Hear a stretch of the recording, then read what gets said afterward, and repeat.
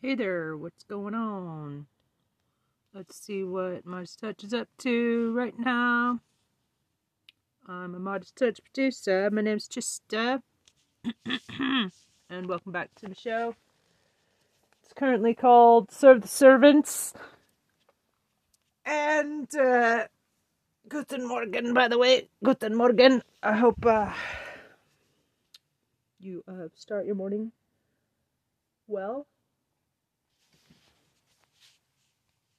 Let's see, judge issues surprising order in Trump criminal RICO case during live hearing. This is No Goose Firefly Glass. And in case you've been living under Thanks a for rock, 286. Okay. Why did you hire this company to do threat assessment on your two clients? Is that something you do for every client you have? No.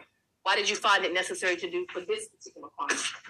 Well, just the level of threats since all of this began for Ruby and Shay have been quite high. She's been listed on death lists. She's been told that she needs to leave her house by the FBI. So we just need to keep an eye on what's out there, whether there are any spikes or flashes in the threat level. So this company has been retained to do that. And in fact, the threat levels at one point prior to this matter were so high she had to relocate from her home. Absolutely. And that was on the recommendation of the FBI. Yes, it was. Prior to the state contacting you, were you made aware of some comments by a defendant in this case on social media? Yes, I was. What defendant were you aware of making comments as it related to your client, Ms. Freeman, prior to the state ever contacting you? Mr. Harrison Floyd. How is it that you became aware that Mr. Floyd, the defendant in this matter, was making comments about your client? Well, a couple of my co-counsel informed me that there were some comments being made and that we needed to huddle together and have a session to assess what was going on and to determine whether there were any measures that needed to be taken by us or by Ms. Freeman and Ms. Moss. To keep them safe. To keep them safe, absolutely. That was Fulton County District Attorney Fawny Willis herself conducting the examination in the bond revocation hearing of one of Donald Trump's criminal RICO co-defendants, Harrison Floyd, and I'm Ben Meiselas from the Midas Touch Network. There was a hearing that was held on Tuesday for the bond revocation of one of Donald Trump's co-defendants, Harrison Floyd, for making multiple statements, many of them threatening statements, on social media directed at witnesses in this case, which would be a violation of the terms of his release. So a motion was filed to revoke his bond by Fulton County District Attorney Fawny Willis. Yay. A hearing was held to determine if Harrison Floyd, one of Donald Trump's co-defendants in this criminal RICO case, should be immediately remanded into custody. Ultimately, the outcome, and I'm going to show you the moment this went down, and then we're going to discuss why it went down this way, is that Judge Scott Mcafee, who I've thought been doing the right thing, been making tough decisions, but been a very law and order judge. Ultimately, Judge McAfee said that there was a technical violation that was committed of the terms of his release by Harrison Floyd, but that not every technical violation requires an immediate remand into jail. Oh, come and therefore, on. Judge McAfee did not order that Fuck Harrison you, Floyd go to McAfee. jail based on a violation of the terms of his bond. Instead, what Judge McAfee ordered was a modification. I'll go through the modifications. Let me explain the broader dynamic of what's going down here. But first, let me play for you the moment where Judge McAfee found, yes, Harrison Floyd engaged in a violation of the terms of his release, but no, he was not going to be remanded into custody, meaning he's not going to get thrown into jail right now, but also there would have to be a modification of the terms of his release. Let's play that clip. I do think that in several instances here, there has been a technical violation of Mr. Floyd's bond, and that communications he made wound up before the eyes and ears of potential witnesses and co-defendants. But not every violation compels revocation. And so I am stuck on the question of notice, and that the bond conditions as written, in my mind, were not specific enough to account for the nuances of social media. Give me a fucking break. So I think the ultimate result of today's hearing is that it's very clear to me that this bond needs to be modified. Goddamn. And I think it needs to specifically prohibit any public comment concerning Ms. Freeman, concerning her daughter, and concerning other witnesses putting him in jail? You did it a million times before, motherfucker. Need to be included, because even if he's not directly or indirectly communicating with him, however we define that term, I think the public safety interest raised as a result of today's hearing indicate that his actions have a consequence. And because these are the conditions of this bond order, the court has the ability to curtail law and order, motherfucker, and protect that interest.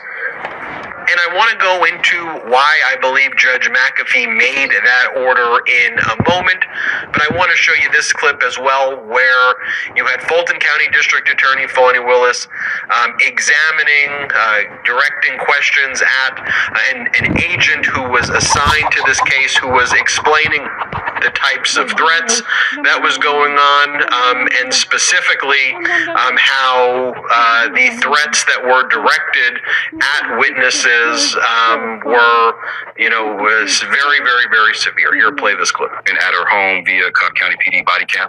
Okay, and are there words in that particular depiction that were not present in State's Exhibit number 11 or 12? Yes, ma'am, there are. Will you read into the record what those words are? Those words state, he told her that he wanted to help me. Is there a comment beneath that in State's Exhibit number 13? Underneath, there's a comment from @brunettes. Brunettes are great. And the statement or the comment is, Ruby should be in prison, with an angry emoji face. Okay, let's move on to State's number 14. Is what's at the top of State's Exhibit number 14 simply, again, the image of Miss Ruby Freeman? Yes, ma'am, it is. And can you please read into, and there's the same text from Harrison Floyd that was displayed before, correct? That's correct. In an effort to not use as much time, can you just get us to what the comment is under that one? The comment from Miss Tish TSH 80 is Ruby the racist. Who would have thunk? Do you consider those to be positive comments? Not at all, ma'am. Let's go to State's Exhibit number 15. Again, the same post from Mr. Floyd. There's an image again. Who is this image of for purposes of the record? Miss Ruby Freeman. And are there different words that were displayed on the previous post? They are the same words. He told her that he wanted to help me. Same words. In image from the body cam in this case? That is correct. And does it display the witness, Ruby Freeman? It does. Is that the same Miss Ruby Freeman that is listed 40 times in this indictment? Yes, ma'am, it is. All right, so let's talk about the dynamic of what was going down here and why I think Judge McAfee ruled the way he ultimately did. I think on the one hand, Judge McAfee said, look, he didn't actually say this, but here's what he's thinking. Donald Trump is violating the terms of his condition, the terms of his release, and those conditions over and over again. So if you remand into custody immediately, if you throw into prison Harrison Floyd, and not Donald Trump, what it would seem to then require right away is if Harrison Floyd was found in violation, that would create the precedent to put Donald Trump in custody right away. And I think what we've seen kind of time and time again are the judges, like whether it's Judge McAfee or even Judge Tanya Chutkin, not wanting to take the bait here, whether it's the bait of Harrison Floyd, the bait of Donald Trump, where it's almost as if they're trying to provoke themselves to be found in violation, placed in custody. Why? To try to delay the proceedings and then to basically have a sideshow where we're no longer talking about the underlying criminal case. We're talking about potential appeals and briefing on the remand of the defendant, whether it's Trump or Harrison Floyd, into custody. And I think these judges have their eye on the prize. And that's not to say the eye on the prize is we need to have this specific outcome, but the eye on the prize is get this case before a jury. That the American people, that the people of Fulton County, Georgia, deserve to have a jury hear these criminal cases, and it not be derailed, it not be sidetracked, it not be what's going on with Judge Eileen Cannon. And so, ultimately, you find a violation here. Before you know it, I think Judge Mcafee realizes I'm going to have to put everybody, all of these co-defendants to some extent have engaged in technical violations.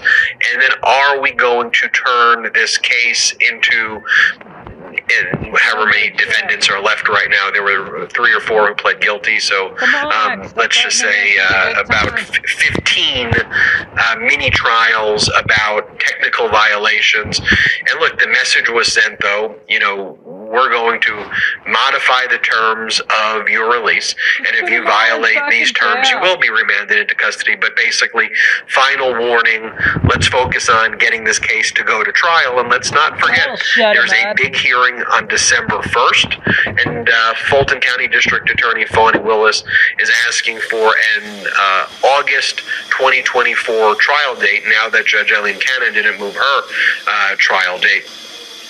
One of the big pieces of evidence, by the way, too, that was introduced, I should mention this, was Harrison Floyd responding to Midas Touch reporting on the Jenna Ellis proffer. Harrison Floyd responded to Midas Touch, "Wow, at Jenna Ellis, you're a whole mess, girl, so you didn't stop at stealing people's hard-earned money for your defense. I guess they don't teach ethics at Harvard Law anymore." She went to Harvard Law. And then it's he's responding to our reporting here at the Midas Touch. That was a major piece of evidence right there. Here are the modified terms of release. The key terms that I want to direct your attention to on the modified terms of release is right here, sub 10.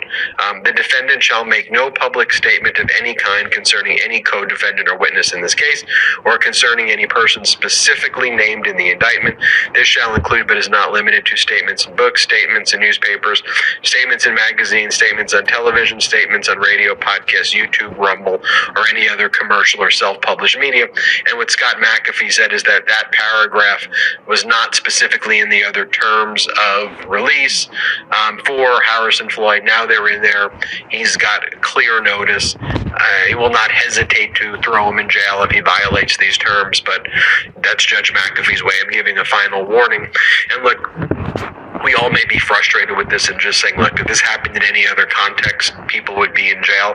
And by the way, I agree with you, but I also think that there is a perspective of these cases need to go to trial. I don't think any of us want to see these things being delayed for any significant period of time. Judge McAfee's been moving this case along efficiently, and so, and he's been conducting everything publicly. And so, I ultimately, while I think I disagree with the decision, I respect his decision. That's the decision of a judge. That's what it is. We'll see what happens with the trial date, but, that's where we're at right now. Hit subscribe. We're on our way to 2 million subscribers. Check us out at patreon.com/MidasTouch, and have a great day. Hey, Midas Mighty. Fucking chicken shits.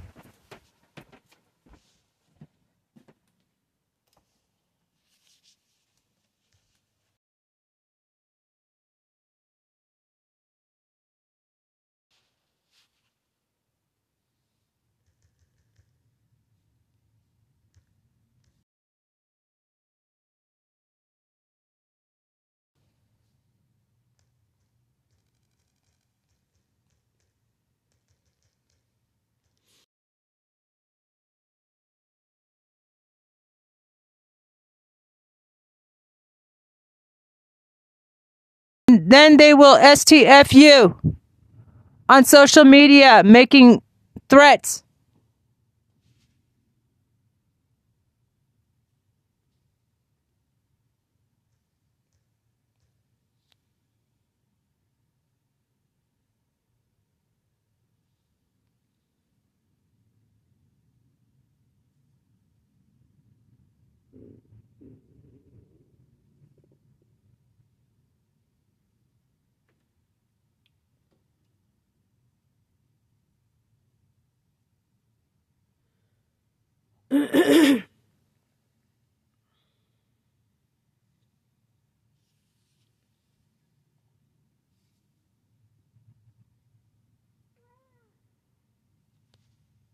Yeah.